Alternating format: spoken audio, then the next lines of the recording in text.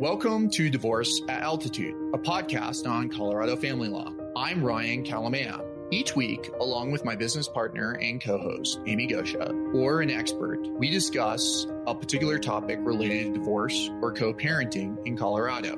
In addition, we have created a short series of lessons that will take you through the legal process of divorce and answer your questions, from simple to complex. Divorce isn't easy. The end of a marriage, especially when children are involved, brings a great deal of loss and change. We hope these practical tips and insights will help you on your journey to a new and better life. This is a how-to episode on what happens when a party to a Colorado divorce claims that they have borrowed money from a friend or family member. Let me give you an example of what I'm talking about, and you guessed who I'm going to introduce. That's right, our friend Eric Wolf. Let's say that Eric and Melanie are going through a divorce, and at some point during their marriage, they purchased a really nice house, and Eric came up with $250,000 for the down payment. Now, if that came from his wages and other earnings during the marriage, there's really no question whether or not that is marital property. And if he, however, came up with money from his dad, Gary Wolf, then the issue becomes, was the money that Gary provided Eric, was it a loan or a gift? And I would encourage you to check out episode 90, in which I explain the concept of gifts to the marital estate. You'll understand why people frequently will claim later in the divorce that they have borrowed money and that it's actually a marital debt. Let me also add that if Eric had borrowed $250,000 from the bank and that was his mortgage, there'd really be no question about whether or not that is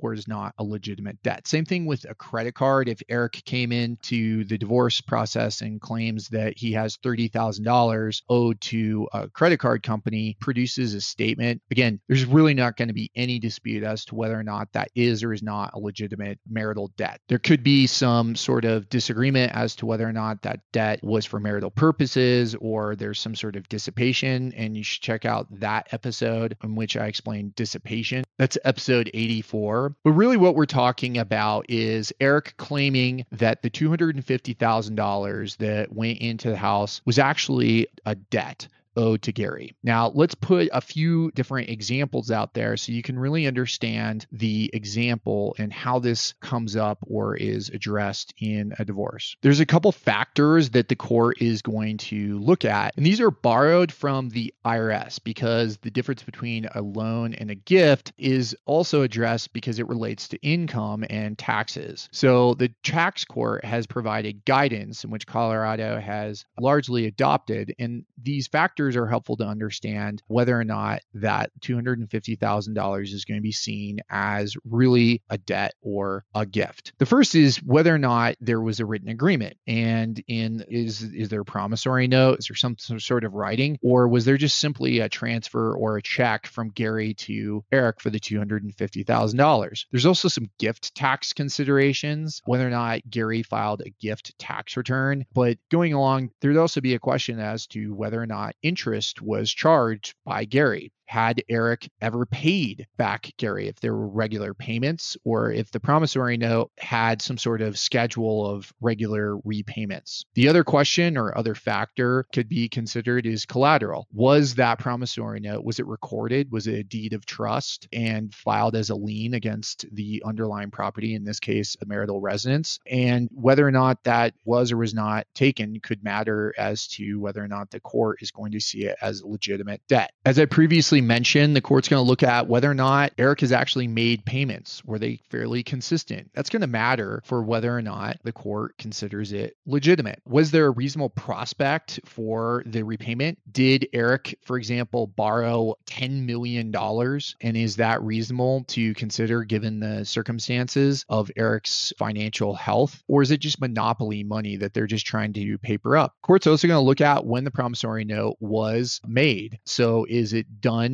for purposes of the divorce?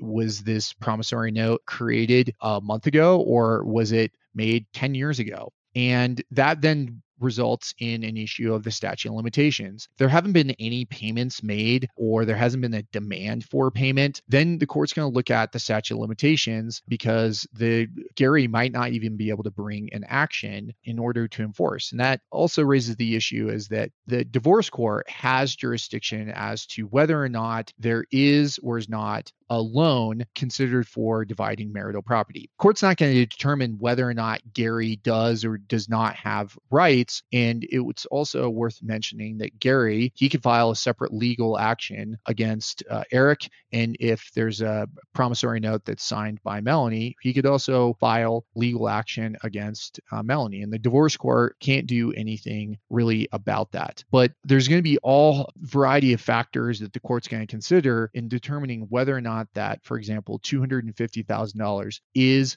or is not a real debt. Now, a final couple of points that are, again, on point would be whether or not if there was some sort of loan, there could have been a legitimate loan that was done by Gary, but then later forgiven, and that we frequently will see that. We will also see loans made for attorney's fees or payment of various marital purposes, such as rent or security deposit or some other appropriate use. But as I said before, it really comes down to the credibility of the parties. But we do frequently see this, and hopefully that's helpful for you to understand what happens to a party when they claim that they owe a friend or family member a particular amount of money. Thanks for listening or watching this short lesson on the Divorce at Altitude podcast. If you found this helpful, please leave a review or share with a friend. It does help for others that are going through or thinking about a divorce in Colorado. If you want to find out more information, please visit kalamaya.law or divorceataltitude.com. And that's KALAMAYA.law. Remember, this is educational information. It's not intended to be legal advice. Please consult with an attorney about the particulars of your case. We're happy to answer questions. Feel free to give us a call at 970-315-2365.